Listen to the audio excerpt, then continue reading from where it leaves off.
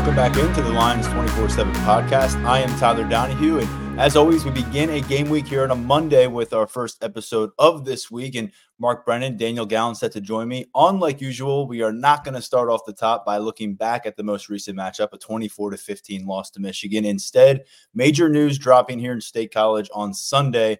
Penn State firing Mike Yurcich, third-year offensive coordinator, 36 games as the Nittany Lions play caller.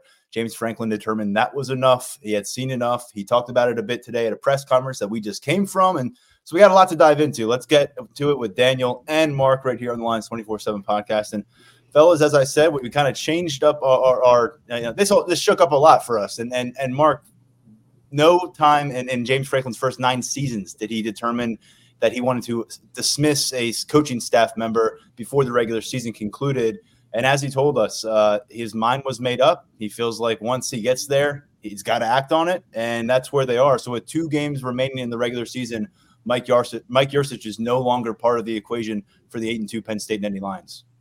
Yeah, I don't think anybody would have been shocked had this happened after the season, but the fact that it happened now, I think tells you, I don't want to say the pressure that James Franklin's feeling, but I think he realizes how important it was to win at least one of those 2 games against Ohio State or Michigan. And the fact that the offense was the issue, the primary issue in both of those games. I mean, let's face it, the defense wasn't perfect, but it played more than well enough for Penn State to win both of those games. Same thing goes for the special teams. After struggling early in the year, special teams really turned it around after the bye, and you look at the way that offense kind of regressed and just didn't look good. And then more importantly, I think you look at the struggles of Drew Aller, and this is your franchise quarterback. This is the guy you're hanging your hat on, and the way that he was struggling in those big games. What message is that sending out to other quarterbacks out there who you're trying to recruit or who have committed or who whatever? So I think it just speaks to how seriously James Franklin took this. He's not been afraid to make changes, obviously. He's done it quite often, but usually right after the regular season. So the fact that he did it now, I think he gets the sense of urgency. And I think we all do, right? I mean, we all have a pretty good feel for, what those 2 losses meant and what the fact that it was one side of the ball that really took them down in both of those games. I don't think any of our listeners need to be fully reminded, but just kind of to go through the bullet points of what occurred against Ohio State and Michigan. Penn State managed only 5 third down conversions on 30 tries. That's a 17% conversion rate on third downs in Columbus and then in Beaver Stadium this past Saturday. They had 10 second-half possessions that took place where Penn State was facing an 8-point deficit or less, so 10 possessions in the second half where you can tie it, take the lead. 0 points out of those possessions. Half of them, 5, ended up with 3-and-out punts. And then you had Penn State in single-digit scoring until the final minute of the Ohio State game. In the final 2 minutes of the Michigan matchup, they were at 9 points before that late touchdown against the Wolverines, and they had 6 points against Ohio State before Caden Saunders finds the end zone with about 30 seconds remaining. And so, Daniel, look, I think when James Franklin went in the direction of Mike Yurcich when asked about Drew Aller's struggles in their post-game press conference on Saturday, a lot of us saw the flag raised, and a lot of us wondered if he would still be the offensive coordinator for this team after Thanksgiving weekend, much less in a bowl game. And we've got our answer. He did not make it to mid-November, as it turns out. What do you make of the move, the timing of it, and ultimately what James Franklin owns from the situation, an offensive coordinator that he pretty aggressively brought in January of 2021? I think that there's going to be a lot of attention on who James Franklin brings in next as Penn State's next offensive coordinator. I think that you make this move, and especially to do it in the aftermath of a high-profile game. I don't think the TV ratings have come out yet, but there are a lot of people watching that game. A lot of people saw what Penn State did or didn't do on offense, and then you turn around and you have you let the architect of that offense go. I think that it speaks volumes as to how James Franklin felt about how this offense has gone this year, and everything along those lines. But, I think that it just kind of shows that, I think it shows too how much stock they had put into these 2 games this year, that they knew that these 2 games against Ohio State and Michigan would define their season, would determine what the postseason would look like, if there would be a postseason, if you're going to make that 14 playoff. So the timing of it definitely surprised me. I think that, Mark kind of laid it out while we were talking, that this is something that we haven't seen before under James Franklin. But at the same time, you look at how he brought in Mike Yurcich pretty quickly after that 2020 season when no one was really expecting it. And so Yurcich's tenure is kind of bookended with a kind of sudden arrival and a sudden departure. And there's a lot to dissect of what happened in between, and there's going to be a lot to dissect of what happens next. But I think that kind of the circumstances of that loss on Saturday, everything that went into it, how it looked, I think that probably gave James Franklin plenty of reason to make that decision right now. And this isn't a knee-jerk thing. You know that James Franklin was kind of measuring where he was with Mike Yurcich over the course of the season, over the last few seasons. And I think we all acknowledged in 2021, and when we were all covering this team, that it was not a good offense. And Sean Clifford, was not nearly as sharp as he would prove to be in year 2 under Mike Yurcich's offense, of course. And he was banged up for much of that season as they go down that second half spiral. But remember how awful this ground game was and just how perplexing that whole situation was. It was before you get Singleton and Allen on campus last year and doing their thing. But it was like historically bad level for this rushing attack. And I remember Jaywan Sider, it was getting late in the season when we had him on a call, and you could just hear him, you could just sense the frustration and the lack of answers for him in that ground game at that stage. And he talked about working with the new system and new offensive coordinator, and that's all part of that. One thing we talked about, though, Mark, back in that season was you're not going to get rid of Mike Yurcich already because he picked up the commitment of Drew Aller. And when he offered Drew Aller was a 3-star on his way to 4-star. And by the time they signed Drew Aller, he's the Ohio kid with an Ohio State offer and the 5-star player and the number 1 quarterback recruit in the country. And when you bring a guy like that on board in your first year on campus and all of a sudden he's in your quarterback room in January 2022, it's going to buy you some opportunity, I think, as an offensive coordinator. And then you follow that up with Sean Clifford's finest season as a quarterback at the college level, and there were 5 of those, or 6 of those, I should say. And he finishes on a high note, ends up being an NFL draft pick. You got to give some credit to Yurcich and the work there. And then the ground game, I mean, it takes off in a huge way. It in some ways carries them to the finish line in a 5-game win streak against the Rose Bowl, with Sean Clifford playing clean football and the ground game being explosive. And then a lot of that went away here in year 3. It's tough to make sense of it because if you're looking for continuity in the Mike Yurcich era, there's very little to find. And Drew Aller was kind of pointed to as a life preserver of sorts early on when he was struggling.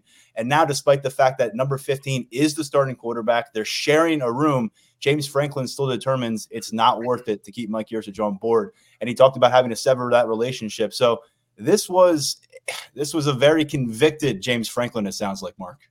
Yeah, I mean, going back to the post game when he effectively said that they didn't give Aller the chances that he needed to succeed. I'm paraphrasing, but out of his press conference today, when a coach says that they did not run the game plan that he expected, that's kind of serious stuff. And yeah. I think that's why, I mean, to me, I don't think you have to read between the lines there whatsoever. I mean, it's one thing for a lack of development or whatever else. It's another thing if you go into a game expecting one thing, and we're taking Franklin's word for this. I don't know why he would say anything different because he basically said the same thing after the game, right?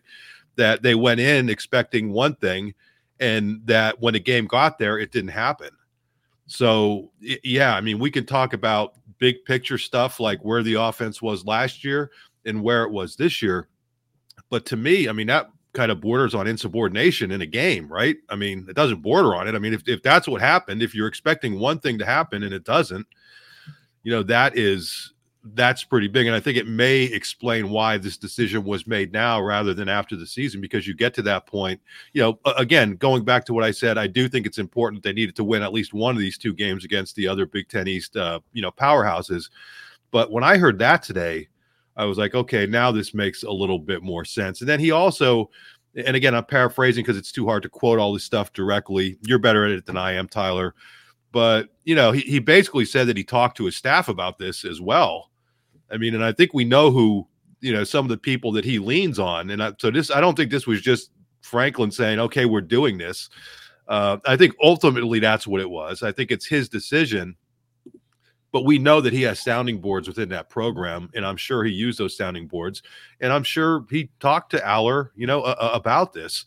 Again, maybe not before he made the decision, but he must have had a comfort level that Aller would be kind of okay with it. I guess we'll see. I wish they would have made Drew Aller available this week. I think they're not doing themselves any favor by not making himself available, because the kid carries himself extremely, extremely well, as we've learned, even in the most difficult situations.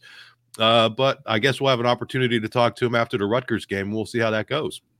The final question of the press conference, or one of the final questions of this press conference, was regarding the implementation and the execution of an offensive game plan, both of those things. And James Franklin says he feels like they need to change how they approach each of those methods in terms of the Sunday through Friday aspect of setting the game plan together, and then actually executing it during those 60 minutes of football, which is where we saw some of those frustrations bubble up to the surface, I thought, for James Franklin. And kind of, he's never going to pull that curtain far wide for us and explain how it goes down when he gets rid of a member of his coaching staff. But clearly there was a frustration with that. And something else that stood out to me, Daniel, I know you caught this, and it was in the article that you posted, and James Franklin breaking down his perspective here.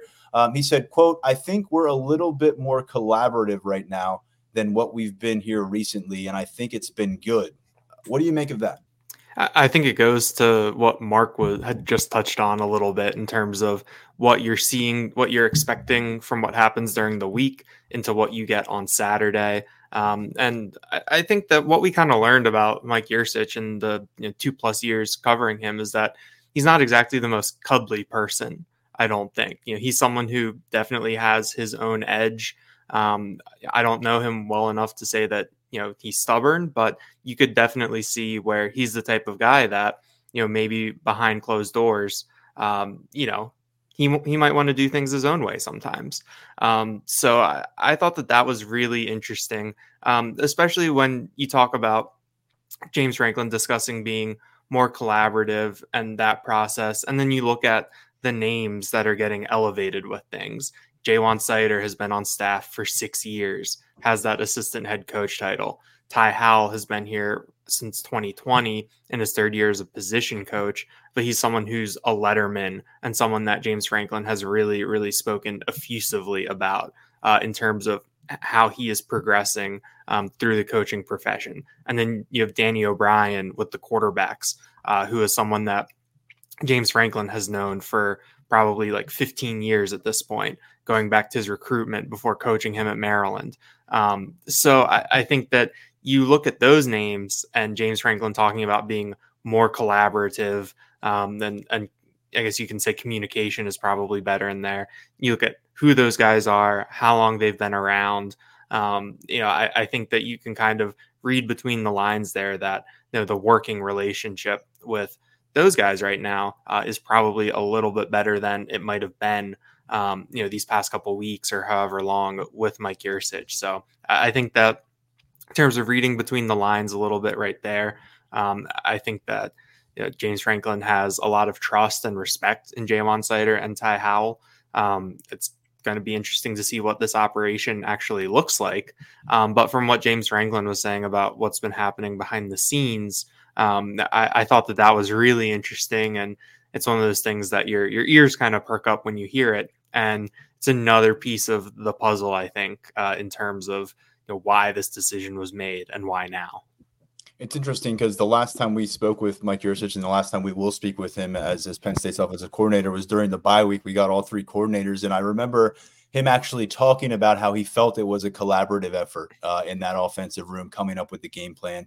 And kind of it ran a little counter to what we just discussed. And of course, you're hearing 2 different perspectives, and after a firing or after a breakup or what have you, there's going to be 2 very different perspectives. But we were just front and center with James Franklin, and we're on this campus. We're not sure where Mike Yurcich moves on to, but when it comes to it, it's going to be Jaywan Sider and Ty Howell being co-offensive coordinators. Those are actually titles they officially held with this roster or with this staff. I don't know if a lot of people noticed that, but now they're the interim co-offensive coordinators in more of an official capacity.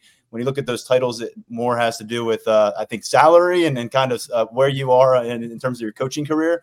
Now these guys are going to be much more involved in play calling. We didn't get a clear answer from James Franklin on if there's a solo guy who's going to be individually dialing up those plays and handling that on Saturday against Rutgers. It's something they're working through right now.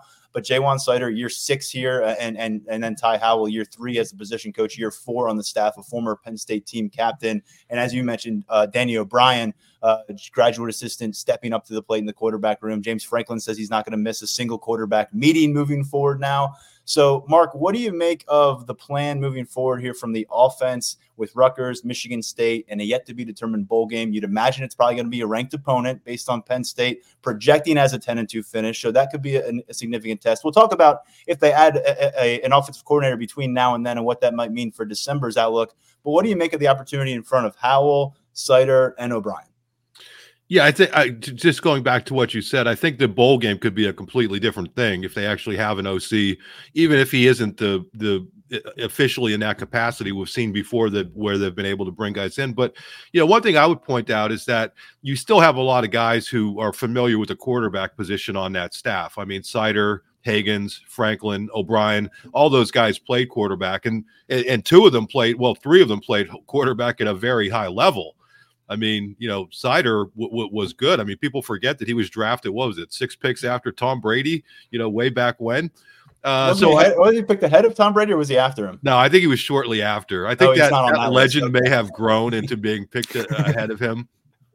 But in all seriousness, these guys are familiar with quarterback play. I mean, even Terry Smith was a quarterback back in high school. Not that he's going to be helping out on the offensive side, but they have enough people on an offensive staff who understand that position.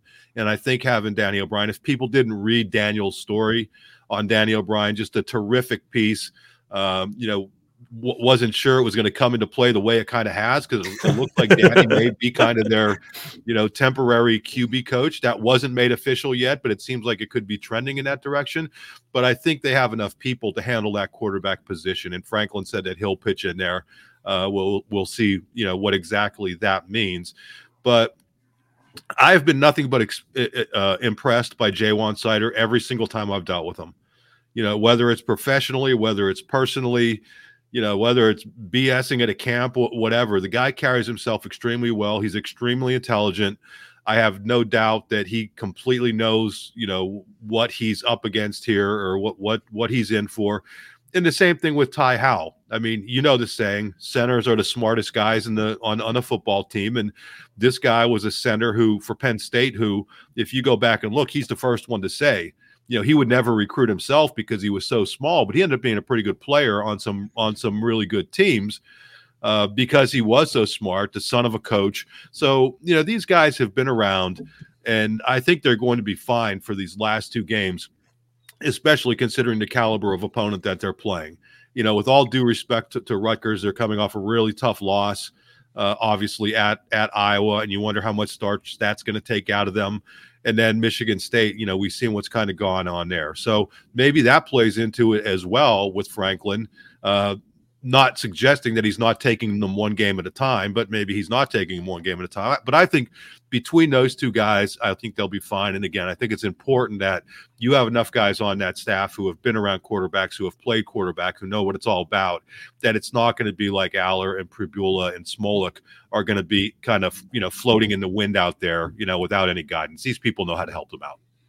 Daniel, the head coach, is going to make the final decision. He made the decision here. He owned the decision in firing Mike Yurcich. And we talked about a few years ago what required to get Mike Yurcich in firing Kirk Ciarrocca after 9 games during the COVID season and kind of pulling the plug on that plan very quickly. And he had wanted Yurcich before that. He had an opportunity. He brought him to campus. And now here we are. Another coaching search is underway. But before we find out the identity of who that's going to be, what do you make of James Franklin's approach here? Now, this is go round number 6. He obviously brought someone familiar with him when he came here to campus, but he's going to be the 6th different offensive coordinator. 2 of them have left to become head coaches. This is the 3rd one who's been dismissed by Franklin. And what do you think in terms of what he needs to find for himself? And he says his role, at least this season, is going to be similar to what it's been as a head coach in the offensive room for the last 13 years as a head coach. He says he's going to be, kind of the same presence and do that thing. I know there's some kind of wondering out there among the fan base is what does his presence look like on Saturdays during the game What do you make of how he needs to move forward with this move? Because it's not his first rodeo. Definitely. I mean, I think that he's going to have the front row seat to see what Danny O'Brien does with these quarterbacks, what Jalen Sider and Ty Howell do with this offense. And he said that he's going to be more involved in the quarterback room. I think he said he's going to be in every meeting in there with Danny O'Brien and Aller and that group. And then I think that he said that he's going to be involved in the offense. And I think that to a certain extent, he always has been. So he's going to get to see what Jalen Sider and Ty Howell, how they're handling it, what they're doing. He's going to get a really, really close look at them in this room. But I think that with James Franklin, I think the one thing that we've learned about him is that when he makes a decision like this or makes a move like this, that there's some sort of plan in place, something. He's thought about it and he kind of knows a direction that he wants to go in. So I'm curious to see what that looks like. I do think the timing is interesting just from the carousel perspective. It seemed like this year, this carousel really started spinning yesterday with some of the moves that were made in terms of head coaches and into today, actually, with some more. And James Franklin said that he wants this hire to be made sooner rather than later. He made the comparison to hiring Manny Diaz in 2021, where they were able to get Diaz in the building in, I think, like early mid-December, like less than a week after Manny Diaz got fired at Miami. But they were able to have him there for bowl prep. So he was able to be in the building, see how things go, kind of learn the personnel, learn a game plan, see how things work so that when you get to spring, there's already kind of a framework there for him to work within. And Franklin acknowledged that, depending on where they're getting someone from, that might not be applicable for this offensive coordinator spot. But, I think you give yourself, if that's what you want, if you want to have that kind of turnaround, giving yourself an extra 2 weeks to do that. I don't think that hurts. So I'm curious to see how this sort of shakes out in these next couple of weeks.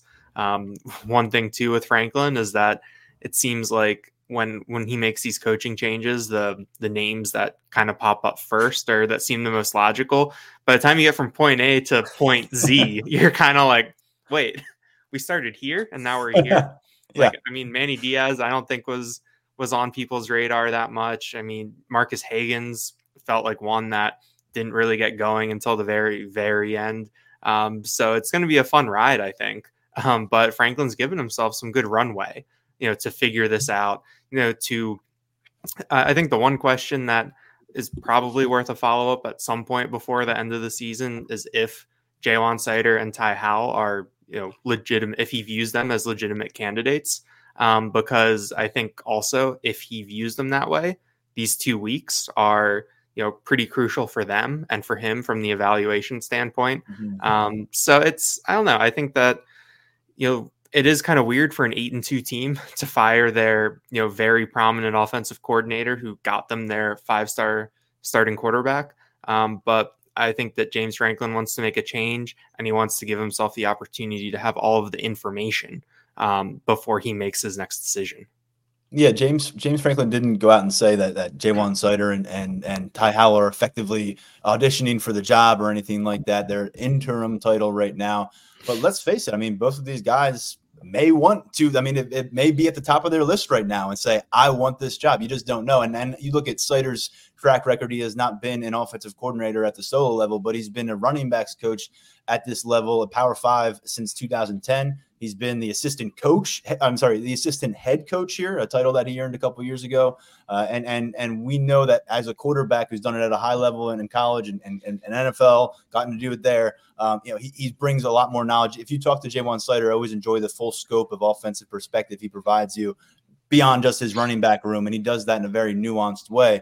And then Ty Howell, a guy who got an opportunity early in his career, in his 20s, to be, carry an offensive coordinator title at a lower level of football. He's come here, spent 4 years on campus, and former team captain. There's a lot that you like, but let's be honest. I think if you're looking at a lean in-house between either of these guys, you would think you'd gravitate toward Jalen Sider here in this situation. But my question is, if he were to come out and say, yeah, these guys are candidates, I mean, either way, if they feel like they're candidates, now all of a sudden you're at a risk of alienating two guys that you really like. I'm not going to say they will, but this throws a whole nother dynamic into play, fellas, because with Mike Yurcich gone, neither of these guys are quarterback coaches. Jaywan Sider has played the position. I guess you could shift him over there, but he's got a damn good track record as a running back coach for about 14 years now at the Power 5 level.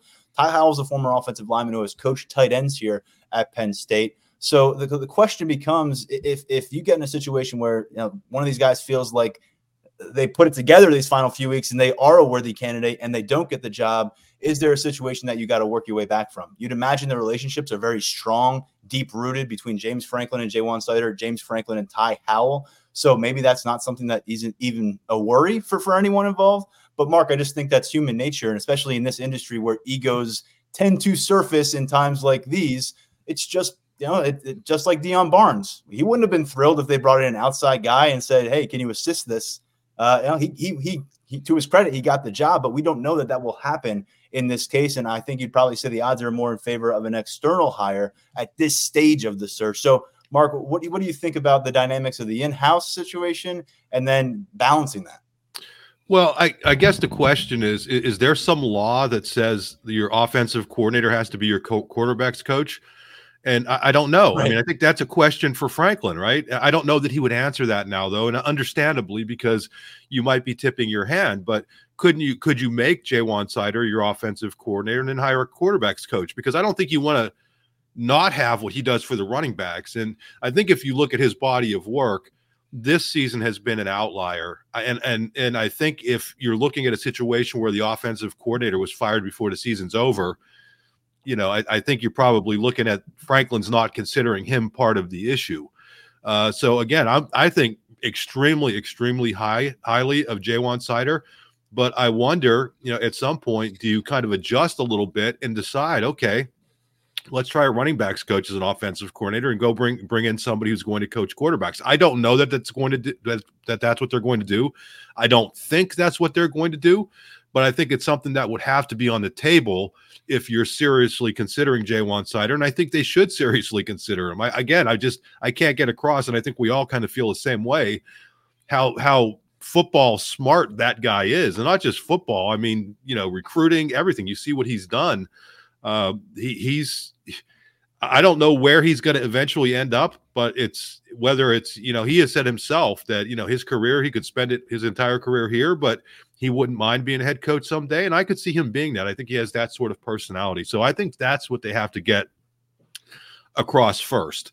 I think, unfortunately for these two guys, what are you going to prove in these last 2 weeks that wouldn't have also been proved with Mike Yurcich? You know what I'm saying? I mean, they went down and played Maryland, and Aller looked like, the second coming of Johnny Unitas. And, then he gets in against Michigan, and the kid looks lost again. So I just don't know how much they will be able to hang their hats on these results. Now, what is Franklin going to see in Lash Building? What is he going to see in the meeting rooms? What is he going to hear with the communication during the games? I think those things are bigger things that we're not going to have a great feel for. But when this is all said and done, I think those are some of the questions that will have to be asked. We'll be right back on the Lions 24/7 podcast.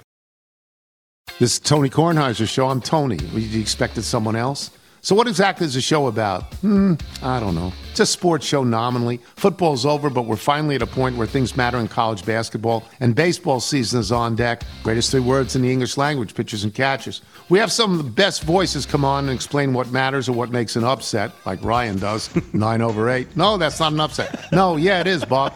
And if you're lucky, I might just tell you about my search for discounted sleep pants or my worries about what my dog just ate. Listen on the Odyssey app or wherever you get your podcasts.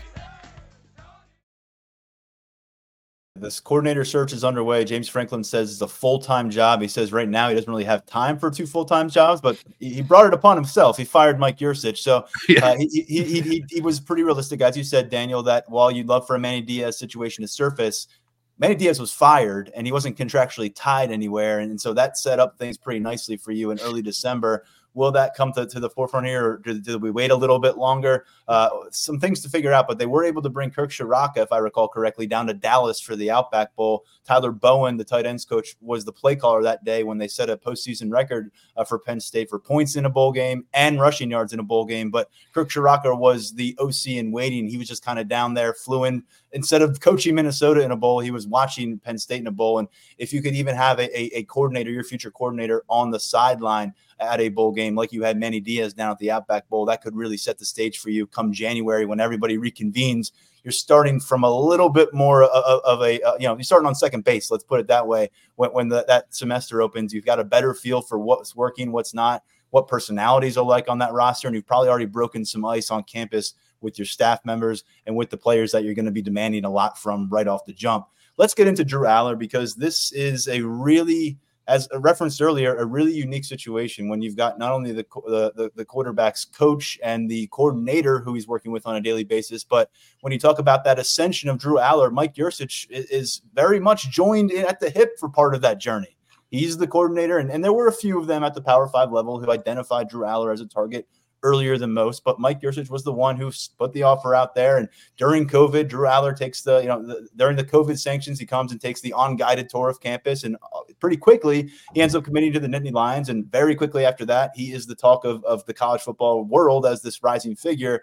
And now Daniel, here he is, the guy that brought him here and believed in him and has been telling him that he's going to be the best and he's going to help him get there, is no longer welcome in that quarterback room. He's no longer welcome at the Lash building.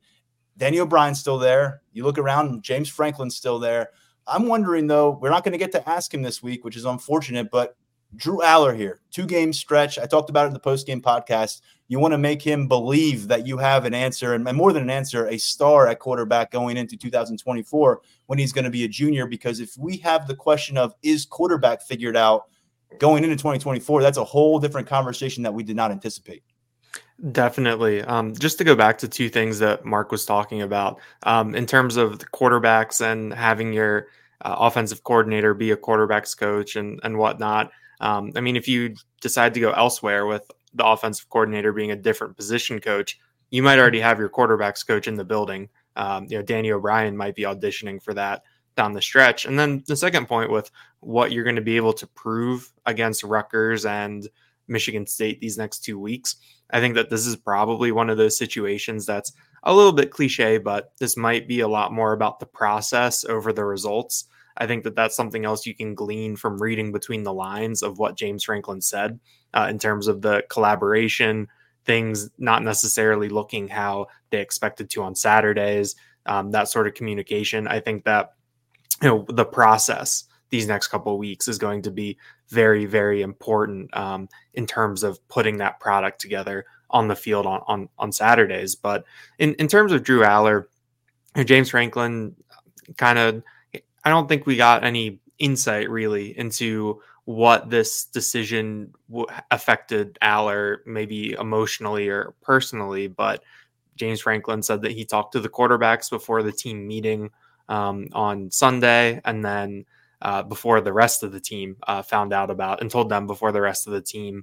And he said that they understood the decision.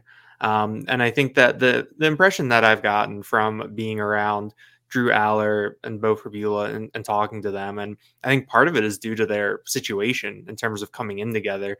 I think they understand how this works at a certain extent. I think that with Aller, I've never gotten there's never been kind of that entitlement or something along those lines that maybe other players might have. I think that he understands how this works. I think that Bo Pribula does too. Both of them have watched a lot of football. I mean, Drew Aller's a Cleveland Browns fan.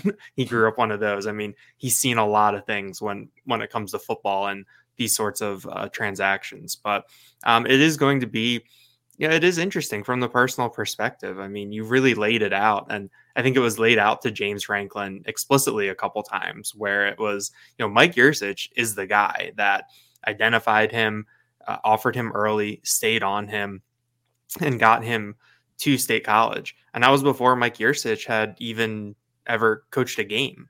for Penn State. I mean, I think he'd barely been on the job for 2 months in March 2021 when Drew Aller committed. So I think that there is really something meaningful there.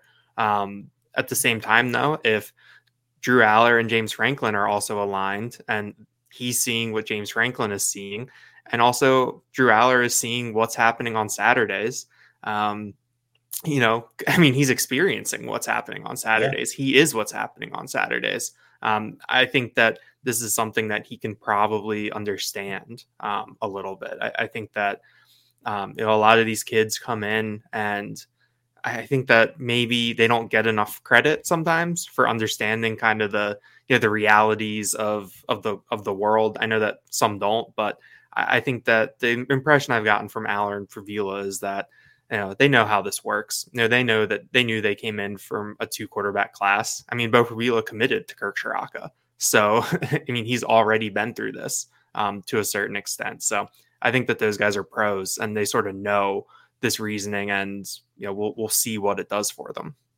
23 days ago, Drew Aller woke up in Columbus without a loss against him in his college career, without a turnover against him in his college career. Here we are 23 days later. He's got a big loss against Michigan, a big loss against Ohio State. He just saw his offensive coordinator just get fired. 3-week span here. You want to talk about grow up, young man? This is going to really thrust him into a kind of a moment that he probably never imagined he would have to encounter here in year one as a starter.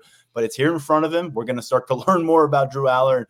As you mentioned, Bo Pribula committed to Kirk Shiraka. He stuck around and came in as that second quarterback with Drew Aller in Mike Yurcich's debut class. And then you've had Jackson Smolik, who was another one of those ascending figures late in the cycle.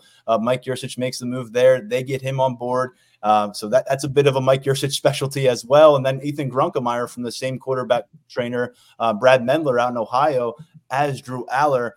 This is a guy that Mike Yurcich was far earlier on a lot of people in offering, and obviously James Franklin is involved in that decision as well. But we're talking about your quarterback room here moving forward. Whoever's going to be overseeing it being configured by the man who was just shown the door by James Franklin. It's a 2-part job. You got to recruit, you got to coach, and obviously not up to the task here at Penn State, determined by James Franklin. In terms of potential candidates, aside from the ones who are here on campus already, we've got a hot board up at Lions247.com. It will be evolving. We've got plenty of message board conversation for our VIP subscribers at Lions247.com as well.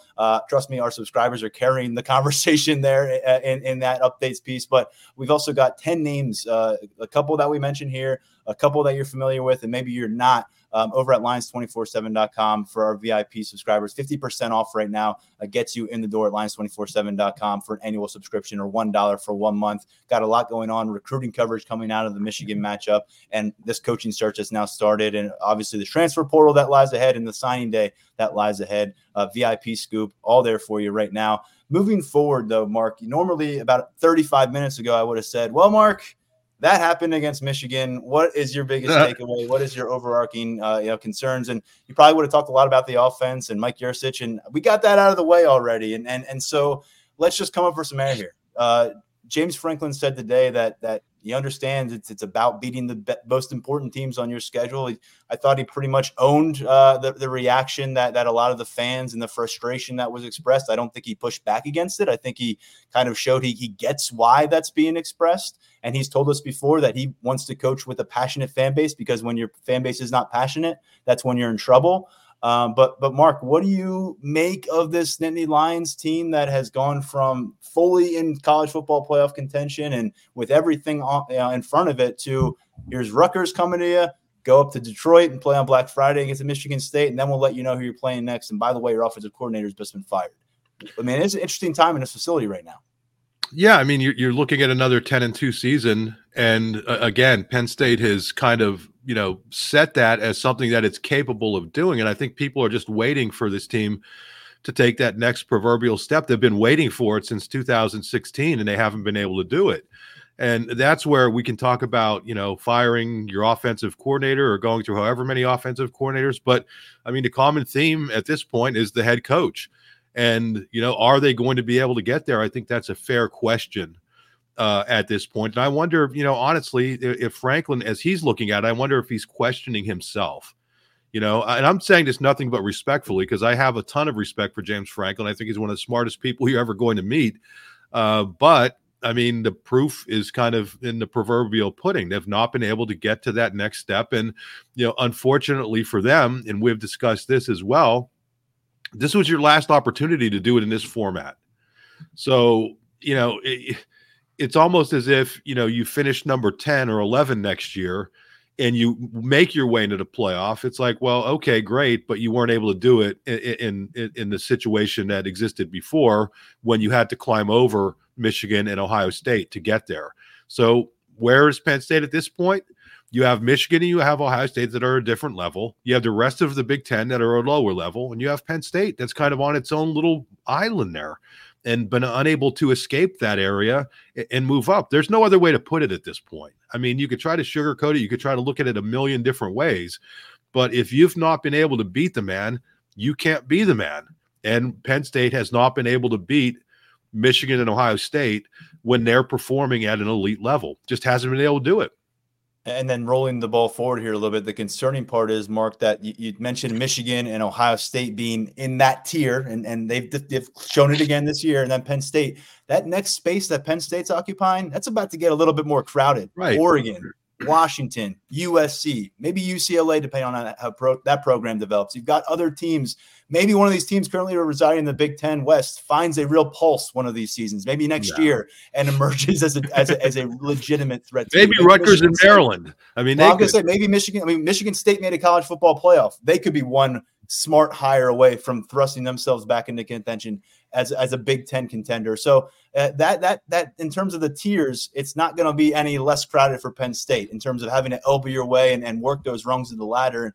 And Daniel, again, human nature here coming into play. You take those prizes off the table, the carrot off the end of the stick in terms of trophies and championships here for the Penn State squad. What are you most eager to learn here, starting with Rutgers game week? I think that you go back to what Mark was talking about, finishing 10-2. And I mean, all 10-2s are not created equal. I think that a 10-2 like you had last year means something a lot different than a 10-2 this year. We talked about that at the very end of the post-game pod on Saturday night about how I think that this year you were supposed to take the step.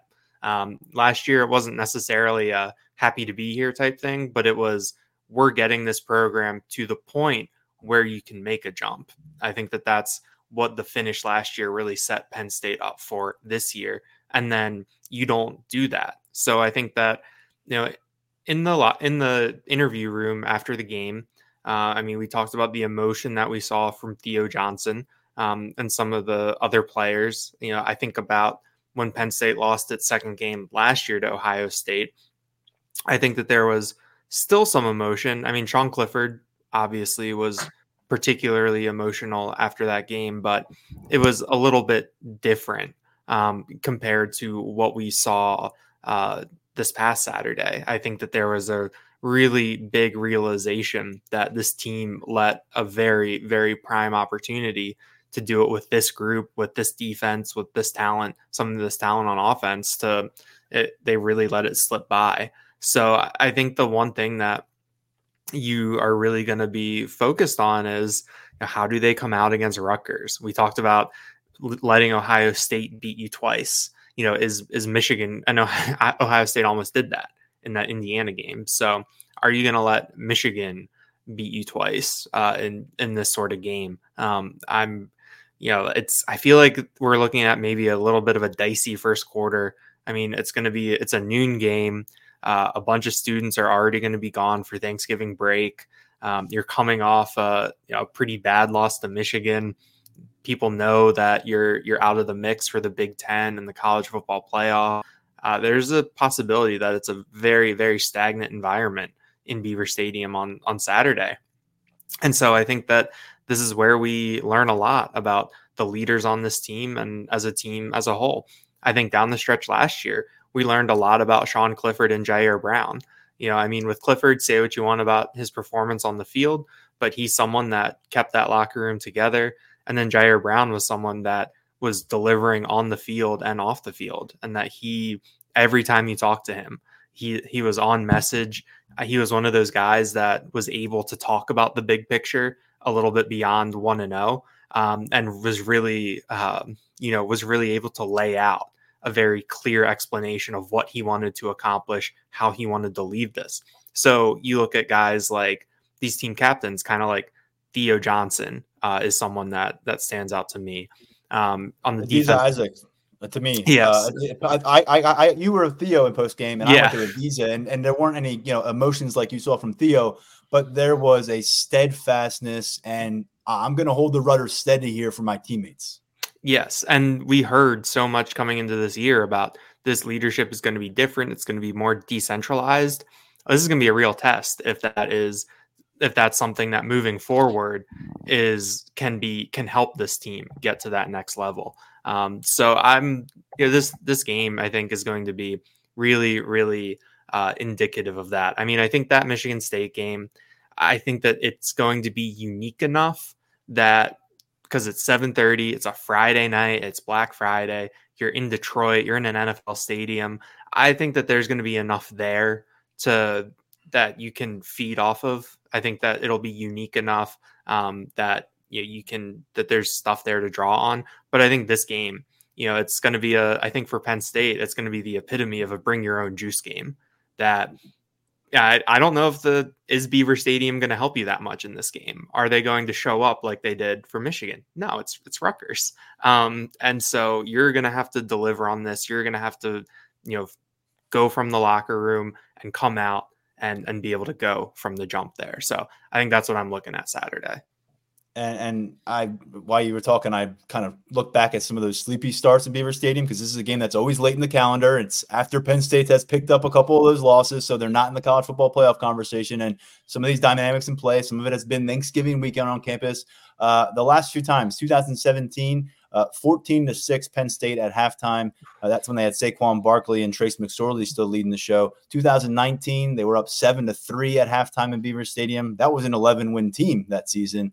2021, 7-0 Penn State over Rutgers in Beaver Stadium. The problem for Rutgers is that while Penn State has been sleepy and stumbly and sometimes hasn't gotten to 30 points, Rutgers has shown no offensive pulse. And by the way, they're coming off of a shutout loss against Iowa. Our old friend Kirk Shiraka coming back to town. It didn't work out for him so well in his return to Beaver Stadium last year as Minnesota's play caller in the whiteout game. He will come back here to campus with Rutgers as a foe once more on a really interesting week for Penn State in terms of offensive coordinator dialogue. We'll talk about Rutgers more on our Tuesday episode. We'll also break down a bunch of recruiting news, potential for a quarterback commitment coming on board, as Steve Wiltfong addressed in a story at Lions247.com, some crystal ball movement. We will cover all that on the next episode. But fellas, we'll be on the practice field Wednesday. I know that there's some basketball coverage along the way this week. Is there anything we didn't get to? Because there's been so much to get to that we didn't cover that you want to put out there right now. I think the one thing we didn't get to in terms of the human nature aspect is the draft declarations last year. I mean, even when you heard that a guy was going to the draft, he was saying, but I'm sticking around because this team is special. I want to be a part of it. That's something for me is, do we see something trend closer to 2021 bowl season where a lot of guys hit the door and a lot of guys were involved in the practice and you had guys flying around in planes when this team was playing in the Outback Bowl? Or is it like 2022, which obviously a team that had a lot more success on the field late in the season, where even the guys who are surefire, pretty top-tier NFL draft prospects are saying, I got one more game. I got one more ride with my brothers here. Mark, that's something we got to learn. And then the other part is freshmen. They've been so very little involvement from that class. Now that you pick up your second loss, you're still playing to win games, but do you retrain yourself a little bit in what you're trying to find from a personnel standpoint here in the next couple of weeks, the film that you're trying to accrue, the evaluations that you're trying to do? So to me, it's the guys at the very top of the roster who are potentially on their way out or considering leaving. And then it's the very bottom of the roster where guys are chomping at the bit to get involved. And maybe the Penn State staff decides it's time to get them some extended run. Yeah, well, going back to what Daniel said, this is where we find out what leadership is about for this team, right? I mean, it's easy to be a leader when you're winning all of the games, but now you're in a situation where, honestly, what is there left to play for other than each other? I mean, if I ever had the opportunity to play and had a chance to go to a New Year's Six bowl and all the perks you get, I think I would definitely do that because it's pretty cool stuff. But to these guys who have been through it, is it going to matter that much to them? So who are we going to see out there on the field on Saturday? You know what I mean? Do we know? I mean, we've seen, and we haven't seen it here, But do our decisions started to be made already as we speak? So I think it's going to be really important to pay attention to what's going on pregame Saturday. Do they start dialing any of these NFL prospects back a little bit, the way they did with a Saquon in a bowl game? I just don't know. We're kind of in uncharted territory, but I think it's going to speak to what the leadership of this team is all about. My guess is that these guys who, have represented and I think have shown themselves to be good leaders, I think they will keep it together. That's just my guess, but you don't know. I mean, you're in a situation where a coach was just fired in the middle of a season. We've never seen that before with James Franklin. I mean, I obviously hadn't seen it with Paterno either. I mean, that guy fired one coach in his last 15 years or something. So it's just, we're kind of in a different dynamic. One thing I do think that's working in Penn State's favor is that Saturday will be senior day. So anybody with between, 4 and 1 year left or no years left is going to have the ability to walk. It's not what it quite used to be, but there are some guys who are going to make that walk who I think it's going to be, it's probably going to be emotional for all of them. But I think there's something to that even coming off of a tough loss, I think these guys know what they invested in the program, and hopefully enough fans show up that it makes it worth that it makes it a special moment for them. Because, this hasn't been the season people were hoping for. But I don't think it was due to a lack of effort. I don't think these guys didn't try hard. I think the seniors, people ought to kind of rally behind them. With respect to the freshmen, I mean, sure. I mean, if these guys are ready to go, you might as well start playing them at this point if you're in a position not to burn the red shirt. I mean, I don't know why you wouldn't do that now, especially with those young offensive linemen. I mean, knowing what you're going to have to replace next year, I mean, I just think it makes complete sense to start getting some of these guys who you think may have a big upside. I'm not suggesting you start them, but if you're fortunate enough to be in these games and you are pulling away, definitely get some of these younger players out there. Give them the opportunity. Daniel, we'll finish. Just want to offer you the mic. Make sure we didn't leave anything out that you thought needed to be involved here. Here, let me pull up all the 2-point conversion charts about when you're supposed to go and when you're not supposed to go. No. I mean, I think that I think these last 2 games and these last 2 weeks and going through bowl season, I think it's going to be really interesting to see what happens with Penn State, because it's kind of like we talked about in 2022. Like, you were setting up your springboard for 2023. 2019 was supposed to be a springboard for 2020.